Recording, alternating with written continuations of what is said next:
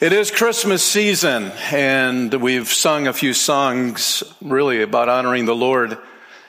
And I understand that Christmas can be brutal for you as an individual, living life, the challenges of life, grief, heartache, disappointment, rejection, and it's hard to get fired up over Christmas. And we kind of mentioned that just moments ago, that really, Christmas is about Jesus coming to this planet that wasn't ready for him, this planet that really rejected him, didn't want him at that time, and he came anyway. Why? Because the great love of God wanted to send his son to model the character of God the Father, and he did that in a great way, ultimately going to the cross to pay for your sins and my sins, so that we could have a relationship with the God who created us. That's something to get fired up over, you know? Because at being born into this planet like you, I was born with a sin nature, and sin will keep me out of the presence of a holy God in heaven itself. And because of the great love of God, he allowed his son that first Christmas to come, really vulnerable as a baby, growing to a man, and ultimately being nailed to a cross, shedding his blood so that there would be forgiveness of sins. And it's affirmed by the fact that one of the criminals hanging next to Jesus who was dying, one of the first words Jesus said when he was nailed to the cross was, "Father, forgive them." And the criminal realized, hey, if Jesus could forgive those who nailed him to the cross, he can surely forgive me. And that's why he said, "Jesus, remember me today." And Jesus didn't say, "Dude, it's too late. You know, you messed up so bad. You got to go through 7 weeks of reformation, you know. You got to walk backwards for 3 days." No. It's nothing like that. Jesus said, "Today you'll be with me in paradise." The great forgiveness of God was demonstrated on the cross, and it's demonstrated every single day, friends. Because that forgiveness of God is going out in the world even today. And this morning we hope by the end of the day, if you haven't put your faith in Jesus Christ, like the criminal, you'll say, "Jesus, remember me. I'm putting my trust in you." And you do that very thing, because that's what heaven is all about. It's not for a week. It's not a 2-week vacation. It is forever and ever. And so life can be challenging. But the good news is that we spend eternity with God in heaven forever. Our sins forgiven. And that's what we celebrate. So, yeah. This morning you should have your outline, and those watching online, you could pull it up on the Life Church Facebook and web page. There's a few blanks there this morning. We are in the process of walking through the book of Daniel. And I tell you what, man, I'm enjoying it. How a book that happened 2,600 years ago is relevant for 2023. And it is. So, Philip Yancey wrote the book Disappointment with God, and he writes about why he did that. He said, "When I wrote one of my first books, Where is God When It Hurts?, I got letters from readers who said something like this: 'Thanks for your reflections on physical pain. My situation is different, though. My child has severe disabilities, and I face a constant battle with depression. Prayer doesn't seem to help my emotional pain. And when it comes to God, I feel something like betrayal.'" Phil goes on to say, "I settle on 3 questions. Is God unfair? Is God silent? Is God hidden?" And I think all of us at some point in time in our lives, maybe you're dealing with it today. You're asking one of those 3 questions. You feel like maybe God is checked out on your personal life. But Phil goes on to say, "I scour the Bible methodically looking for clues." He goes on to say, "At the time, the publisher questioned the title, so different from the cheery titles that predominate in Christian bookstores. But I wanted to speak to the people who were truly disappointed. Have you been disappointed in God? Yeah, there was a time in my life I was. And what I like about Phil Yancey is that it's the real deal. You know, it's not candy coated. It's not, he doesn't water it down, but he deals with real life issues and he puts it on the table. That's what I like about God. God is big enough to handle it.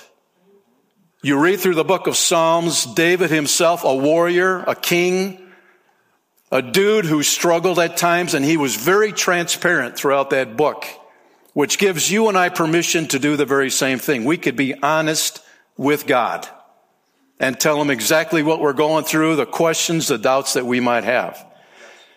And so Chuck Swindoll, who's been a pastor for a real long time, he's written many books. Put it this way, few are better than Yancey at providing answers that can soothe a faith that's almost been shattered. And it's possible today that your faith has been shattered at some point in time. Maybe you're recovering from that. Maybe you're dealing with it initially.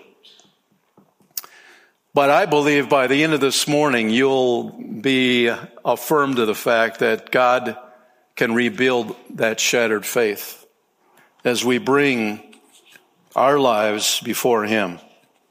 So Phil Yancey tells a story that he was driving through the streets of Chicago one night. He had an appointment, a speaking engagement, and he said, my car broke down. And the sad story is it was winter and it was sleeting. It wasn't snowing, it was sleeting. They don't get snow in Chicago. Why? Because they're closer to the equator than we are. No, they get snow. They do. Not as much as we do.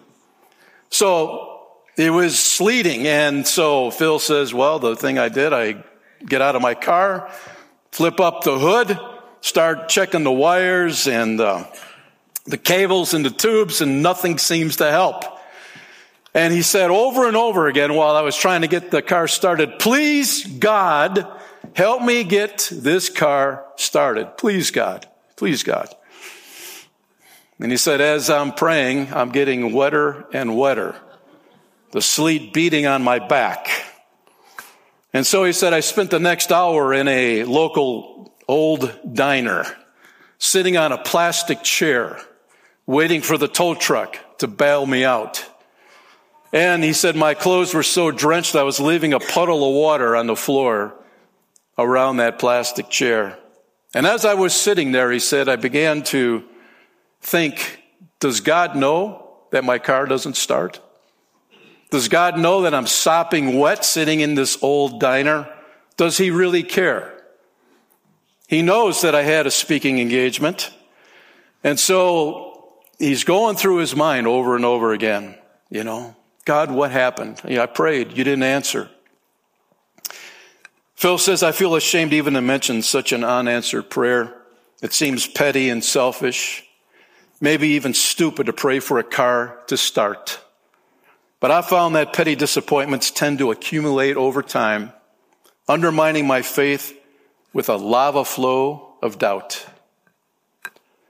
I start to wonder whether God cares about everyday details about me. I'm tempted to pray less because of it, often having concluded in advance that it's probably not going to matter anyway.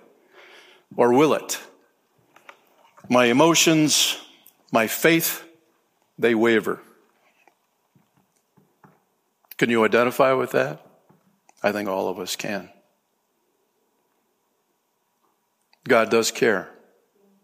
God is there. And there are things in life that we don't have answers for.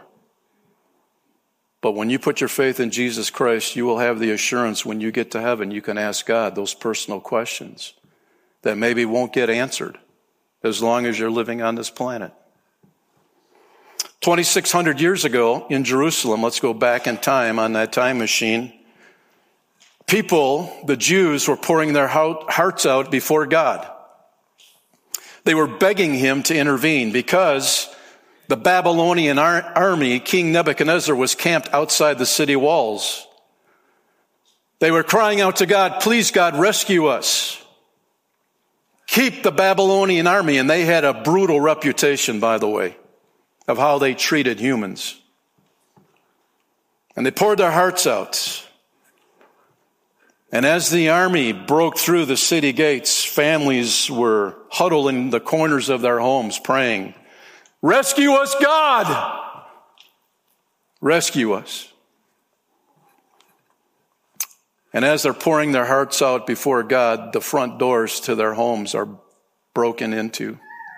Soldiers take the teenage boys away from their parents, never to see them again. As these young men, let's just isolate Daniel and his three friends, Shadrach, Meshach, and Abednego, walking across the desert to Babylon. You can imagine them walking and kind of asking the question, God, why didn't you help us? You know, our families served you. We lived for you. We were faithful to you back in Jerusalem. Why did you let this happen? It doesn't seem fair. It seems like you've forgotten about it. It's kind of like Phil Yancey not getting his car started. And you kind of walk with these young men, teenagers. The next time a crisis they face, will they be more apt to back away and think, I don't think God is involved. I don't think God cares. I don't think God is going to make a difference. That's easy to happen, isn't it? When it seems like God's failed you. You wonder if God, He's knocking on your door. He's asking you to trust Him with this next step in this relationship with Him.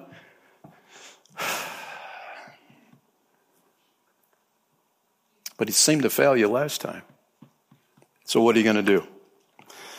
God said no yesterday, and you're hesitant to trust Him today. Let's go to the book of Daniel, chapter 3. And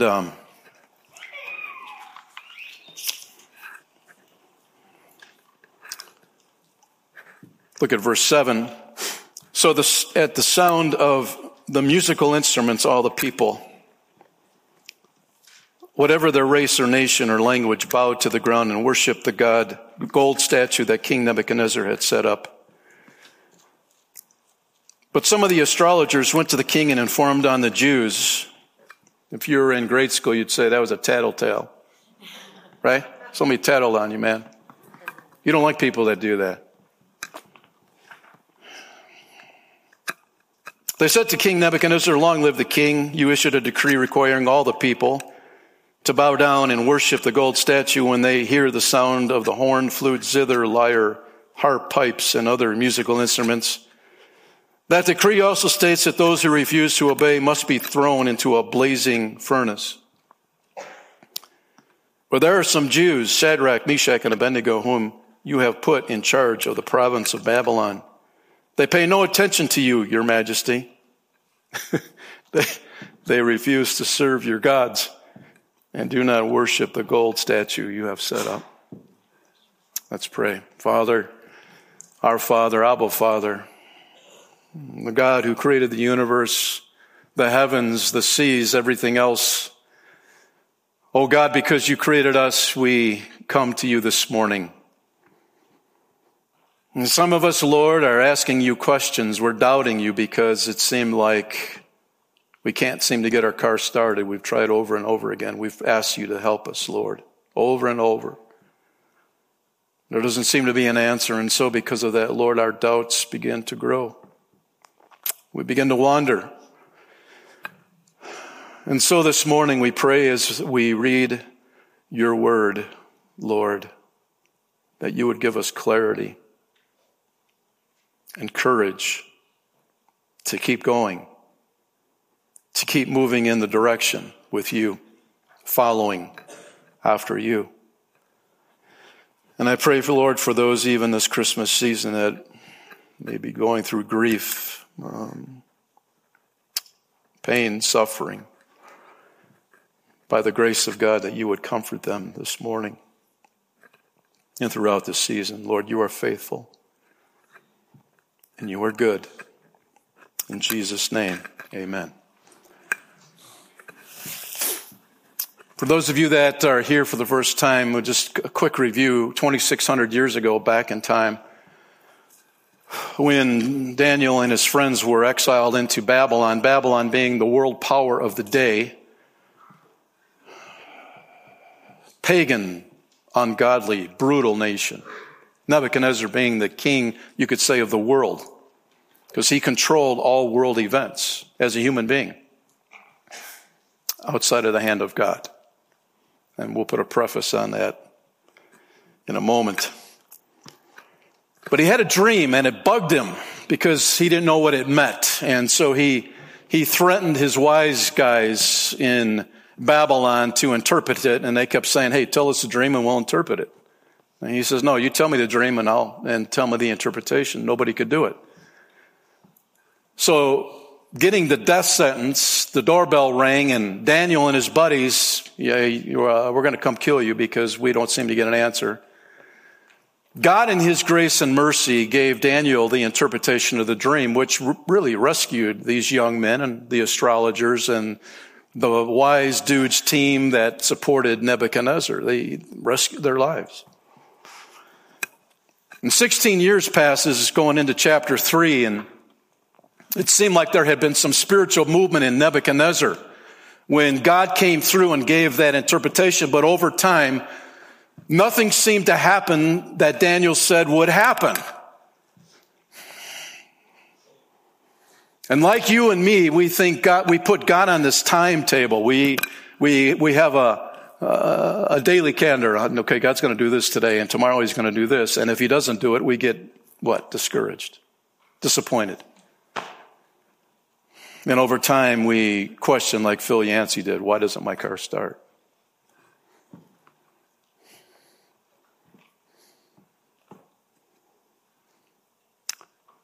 So over time, Nebuchadnezzar drifts back to his arrogant self, full of pride, realizing, hey, this stuff didn't happen. It was probably misinterpreted. I'm still king. I'm still got my thumb on everything going on in the world. I'm cool. And so he builds a statue on the plain of Dura. And that brings us up pretty much to where we are today. These three Jews, Shadrach, Meshach, and Abednego, highlighted in chapter 3, really were meeting one of their life's greatest tests, and that was, will I compromise? Because when you read through chapter 3, I'd like you to circle the word all. In the first several verses, that word all keeps popping up, and it means all. Really, peer pressure. They all moved in the same direction. Because we know the word all means all, outside the fact that there were 3 Jewish young men who stood instead of bowing. They stood against that peer pressure, against the current of the culture of the day. And that's where you and I come in, because we can see that even though these 3 young men who had been hijacked out of their families and transferred into an ungodly culture, 16 years later, they are still on go for God. And you would think, they would become bitter and angry. I want to go back to Jerusalem, and we're stuck here in this pagan culture. I want to go back to the culture that I was familiar with. But no, instead, these 3 young men are thriving. They're flourishing spiritually. Not allowing, the doubts that could have crept in and destroyed their faith. They let their roots grow deep into God's great love. And that was able to hold them through all the questions that they might have. Should they remain true to their core values, their convictions, their standing alone? Or should they bow just like everybody else, just become one of the crowd? You're facing it. Those of you in school, those of you at work, those of you in your homes daily, face that same question. Will I bow to the culture, to the pressure that's being placed on me, or will I stand up for God and the truth that he represents? And so, number one, let the music begin. And we see the orchestra, man, they have been practicing for a long time. And just like puppets, just like a little chip in their bodies, boom, the button was pushed and everybody bowed down when the music started. Quite honestly, the music is being played in our culture today, friends, isn't it? The world wants you to crumble under the pressure, to become just like everybody else. And as men and women, and young men and women today, we need to be encouraged and encourage each other to really ignore the music.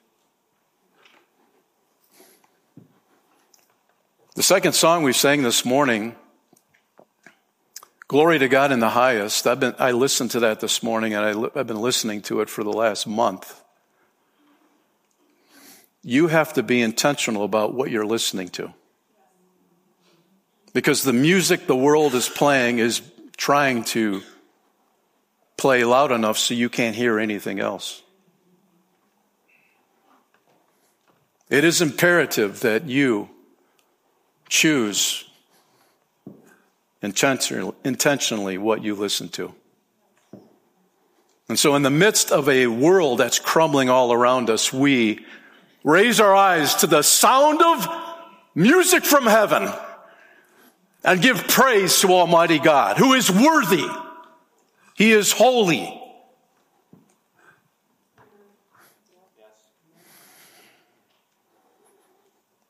And Shadrach, Meshach, and Abednego purposed to do that very thing.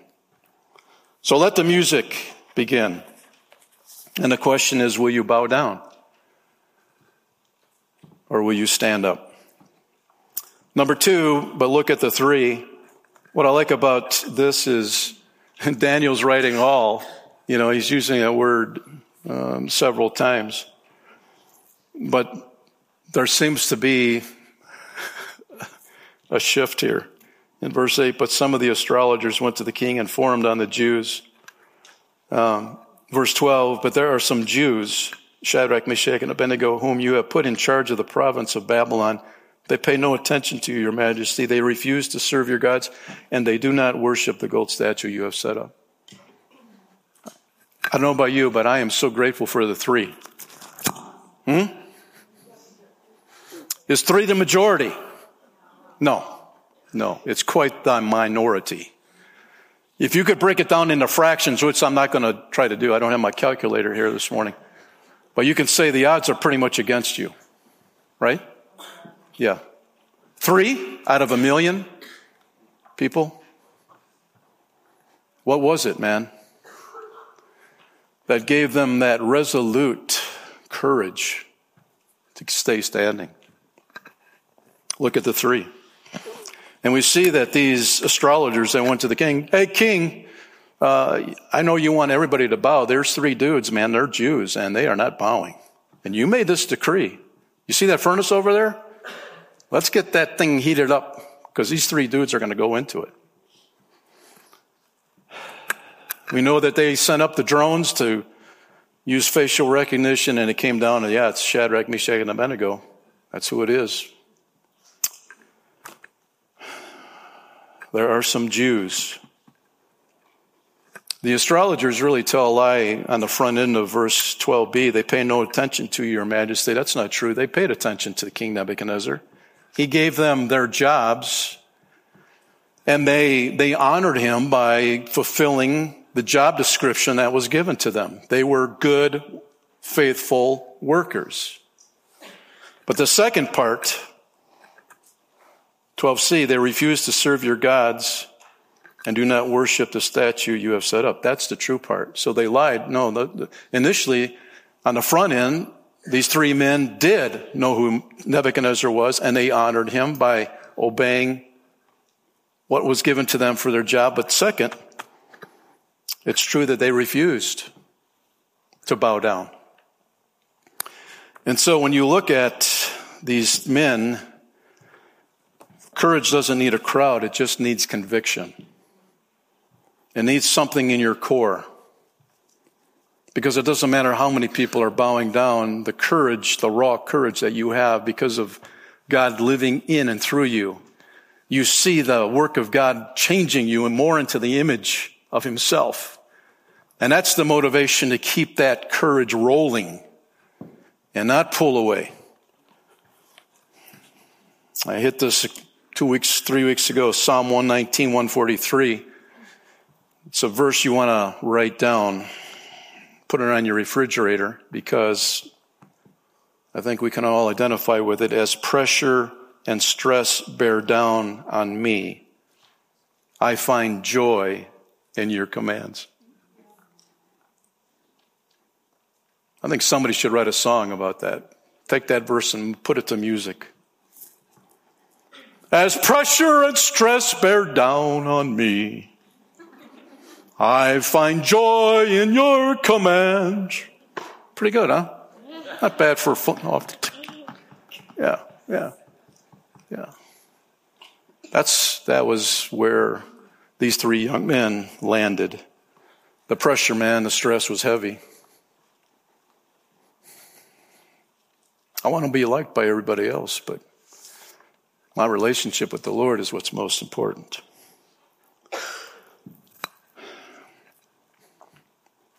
Remember August Landmesser going back to Germany in 1936 at a shipyard? When,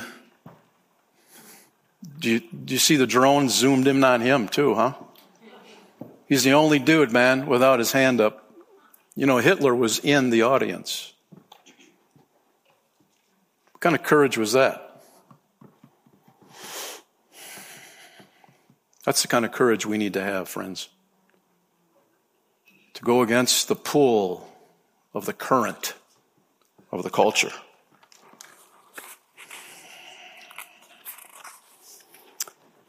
Number 3, my core is tested. Verse 12, my core, your core is being tested. There are some Jews, and he gives the names, whom you have put in charge. They're having a conversation with Nebuchadnezzar. They pay no attention to you, your majesty. They refuse to serve your gods and do not worship the gold statue you have set up. Here they are, 3 that stood tall when everybody else was bowing down. And I think back of the days when I was growing up, and I'm not going to date myself, but I think all of us who are adults can think back to growing up, and it was a different world then, and people seemed to have an understanding about who God was, what was good, what was bad, what was right, what was wrong. That was kind of a foundation for a country, but that's all gone away.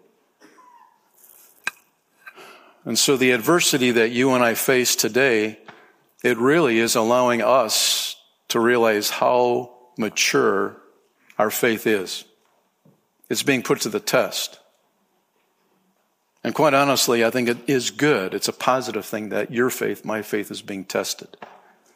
Because we find out exactly where we land when the music starts and everybody around us is bowing down. And the question is, will I bow down or will I stand up? My core is tested just like these 3. Faith means obeying God regardless of what our feelings are.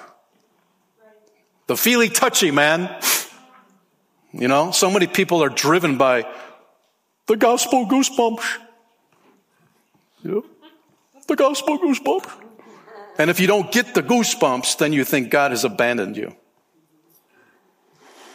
You can't live by your feelings or your circumstances around us or the consequences that you yourself are walking through.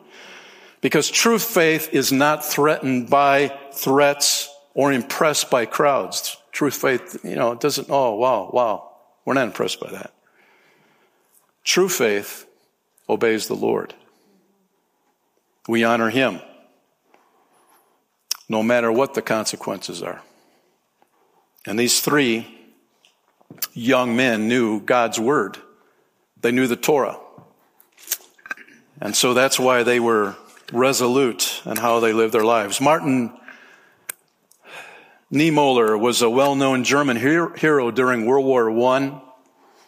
And during World War II, Niemöller again displayed bravery. Why? Because he spent time in prisons and concentration camps because of his firm opposition to Adolf Hitler.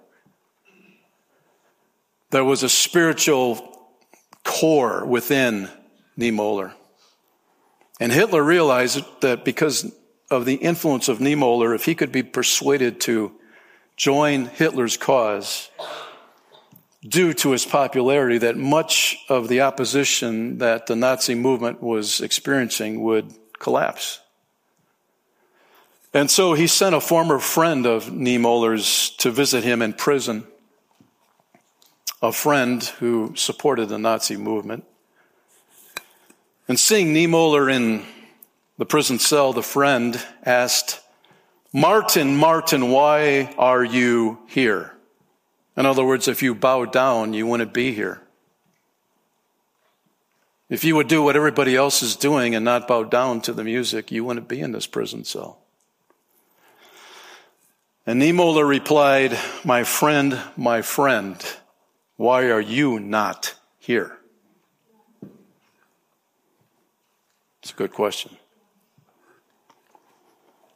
Like these three young men, Niemöller's had convictions based on his understanding of God's word that would not allow him to bow down like everybody else. So the question is, friend, this morning, how firmly do you hold your convictions? Do you have core values? Are you willing to stand instead of bow down? Well, Shadrach, Meshach, and Abednego did. Number 4, am I true blue? Am I true blue? We're drilling down here, and verse 13, then Nebuchadnezzar flew into a rage. By the way, Nebuchadnezzar had an anger problem. Because when you track him, man, he always seems to be ticked off about something, even though he's got his thumb on everything. So he ordered Shadrach, Meshach, and Abednego to be brought before him. When they were brought in, Nebuchadnezzar said to them, "Is it true? Is this just a rumor? Can we play the film back?" There's some film here. Let's put it up on the screen. Is it true what I heard, that you guys are not bowing down? Is it true? That's a good question for all of us. Is it true? Is your faith under assault? Is your faith being undermined? You call yourself a Christian, but nobody knows about it. Is it true? Is it true? Is your faith true?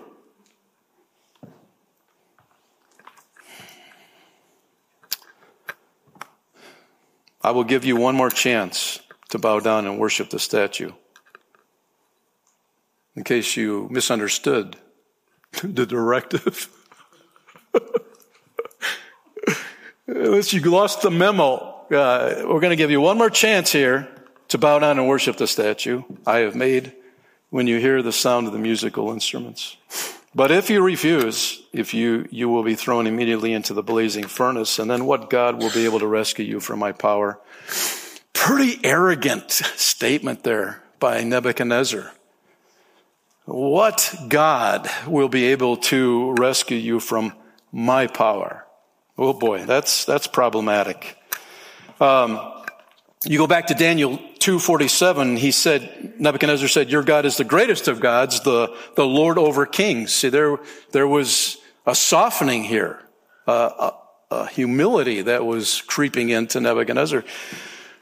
But now you see the arrogance in verse 15, chapter 3. What God will be able to rescue you from my power? And Nebuchadnezzar is claiming to be a God himself. If he could, he would pat himself on the back. You ever try doing that? It's tough when nobody else is going to do it for you, man. It's tough. So you think about these three young men again, taken from their families, their country, into a pagan culture, confronted by the most powerful man, you're standing in front of him, threatened with a blazing furnace off to the side. Death unless they bow down to his statue. What would you do? What would you do? What would you do? What would I do? Well, the cool thing is that we know Shadrach, Meshach, and Abednego realized that they were true blue to God. Right? They were true blue to God. It doesn't matter. It doesn't matter what life throws at me. Is it true? Is it true? Are your convictions, something that you just profess, but you really don't possess? You profess them, but it's your actions and your words don't line up? The professing and the possessing? For these three young men, man, they possessed it. It's what they live for, to honor the Lord. And we see this arrogant statement. He says, what God will be able to rescue you from my power? Man, there's a lot of confidence in that statement. When you're in my hand, nobody's going to rescue you, buddy. That's where they're coming from. But you and I, because we have God's word, we can go back to chapter 1 and 2 of Daniel, and we realize, oh, King Neb, you're not so cool after all. Because during the third year of King Jehoiakim's reign in Judah, that's Israel, King Nebuchadnezzar of Babylon came to Jerusalem and besieged it. Verse 2, here it is, the Lord gave him victory. You see it? You see it? Come on, talk to me. Yes or no? You see it? The Lord gave him victory. The Lord gave it to him. The Lord gave him. God gave the people of Judah into Nebuchadnezzar's hand. God actively handed the people of Judah over to Nebuchadnezzar. God is not weak. Because God didn't act on their behalf, Nebuchadnezzar figured this God that the Jews put their trust in seems pretty weak to me. My conviction, 16, verse 16. Now we transition from the astrologers tattletaling on the three Jews to Nebuchadnezzar confronting the three Jews. Now we see the three Jews responding to the threat that Nebuchadnezzar made. The three replied, "O Nebuchadnezzar, we do not need to defend ourselves before you. If we are thrown into the blazing furnace, the God whom we serve is able to save us." You kind of get the camaraderie here. The three are like a mighty army because they've already had a discussion. It doesn't matter what goes on around us. We're going to stay true to God, right? Right. The three said, yeah, man, we voted. We're going to stay true to God. We're going to hold each other accountable. The God whom we serve, not the God I serve, the God we serve. He's not just my God, he's our God. Friends, in this culture today, I just want to reiterate this again. It is imperative that you plug in to church consistently because we need each other. We need to say it's our God, not my God. I mean, my God is cool. But can you say the God whom we serve? A lot of people say my God, but is it the next step, which is the God whom we serve? Are you serving? Are you passionate about that relationship? And you wonder, these three young men coming up with a statement like that, their minds flash back to 16 years ago when they were, and even before, when they were taken out of Jerusalem. Where was God? Where was God? How could they stand up with that kind of confidence? The literal translation puts it this way. It'll put a little more light on what's going on here. If our God whom we serve is able to deliver us from the furnace of blazing fire and out of your hand, O King, then let him deliver us. But if not, be it known that we will not bow down to your gods. That's an interesting take, because they're saying if he's able, he will deliver us. But if he's not able, we are still not going to bow down. And this is an interesting statement, because you start to question, I'm okay with God not being able, but if he's willing, because if you land on willing, it seems like he doesn't love you. See? Doesn't it? If he's not willing, because he loves me, he should be willing. Well, these guys it doesn't seem to matter if God is able or not. They still will not bow down. There's something cool going on here. There seems to be even a fragment of doubt. Even if our God doesn't. Just like Phil Yancey, man, when he's outside trying to get his car started. See, those doubts love to creep in. But these three young men show us how to handle that.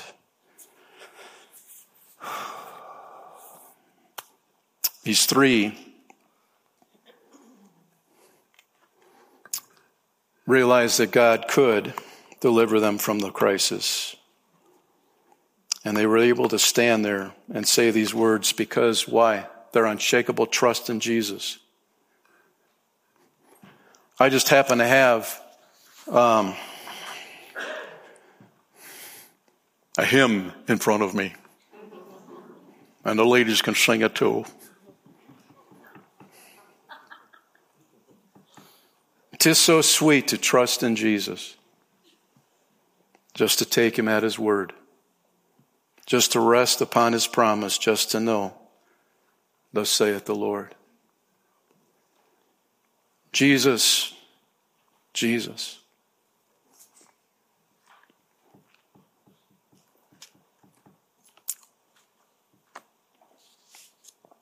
How I trust him.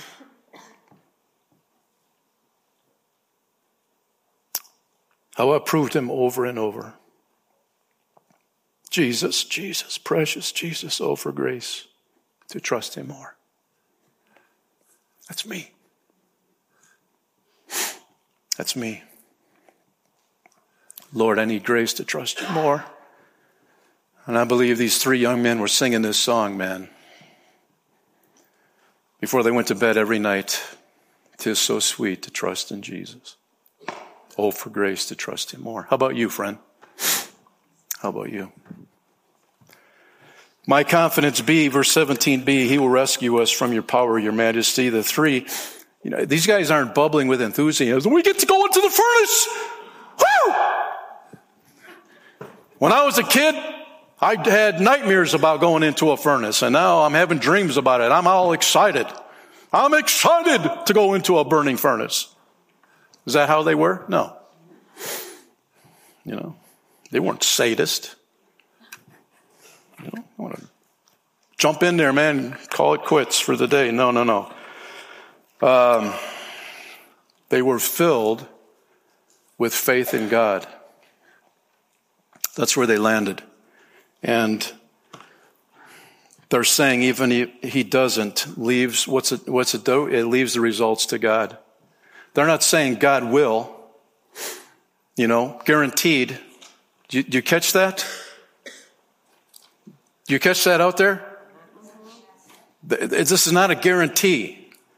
Even if he doesn't, they're leaving the results to God. Friend, at the end of the day, God is God and we're not, and we have to leave the results to him.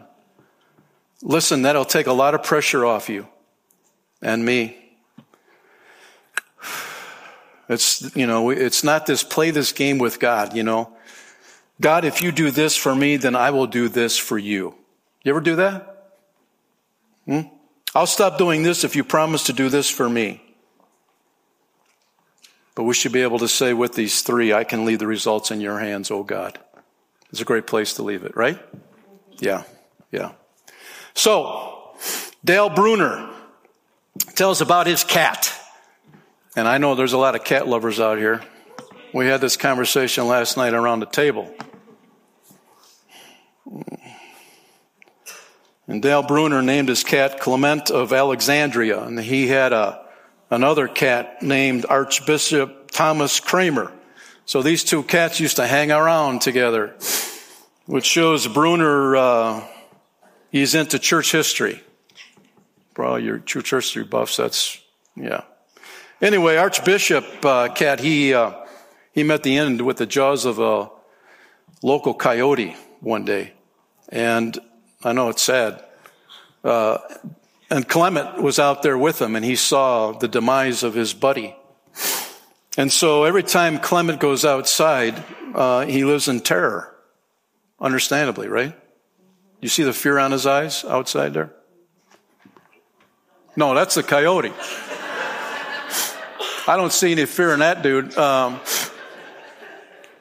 Yeah. Well, anyway, there's a cat that's supposed to be outside. He'll come up in a moment. And so the cat's terrified. You know, you could just see the fear on his face. But when he comes in the house, he lies on the floor between the kitchen and the dining room. And Bruner and his wife hang out there. And they said, man, Clement just falls asleep. He's just so comfortable. And this is what Bruner concludes. He says, my wife or I could squash Clement's head, but he trusts us. Our cat lives in complete, total confidence in his human companions. In this connection, I think the best animal synonym for faith is what? Purring. Purring. Purring. Every time I see Clement just lying there purring, I say to myself, that's what Jesus wants me to do, to trust him. The kind of confident trust the cat shows in us is the kind of trust the Lord Jesus invites from us. Should be a lot of purring going on around here. Huh? Yeah. Shadrach, Meshach, and Abednego had complete trust in their God, no matter what. And Father, we thank you today that we can trust you. Lord, we thank you that it is sweet to trust in Jesus and to take you at your word. Lord, will you help us to trust you more? You've proven yourself faithful over and over. And I ask this morning, Lord, that you will give us grace to trust you more. Those watching online and those in this auditorium today, Lord, we know you know exactly what each of us is going through, the challenges, the frustrations, the doubts.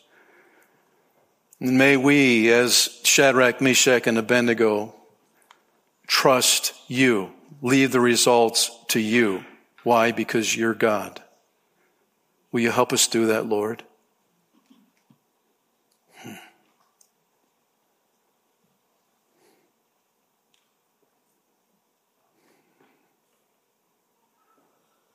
And maybe those that are struggling right now, will you just talk to the Lord right now? He's able.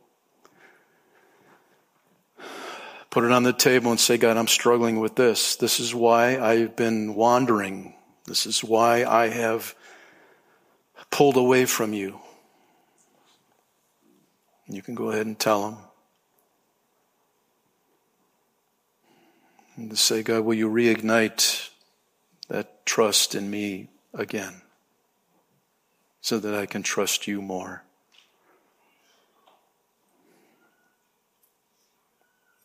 Lord, we trust you, and we ask for grace to trust you more. What a privilege it is to live and serve you, Lord. In Jesus' name, amen.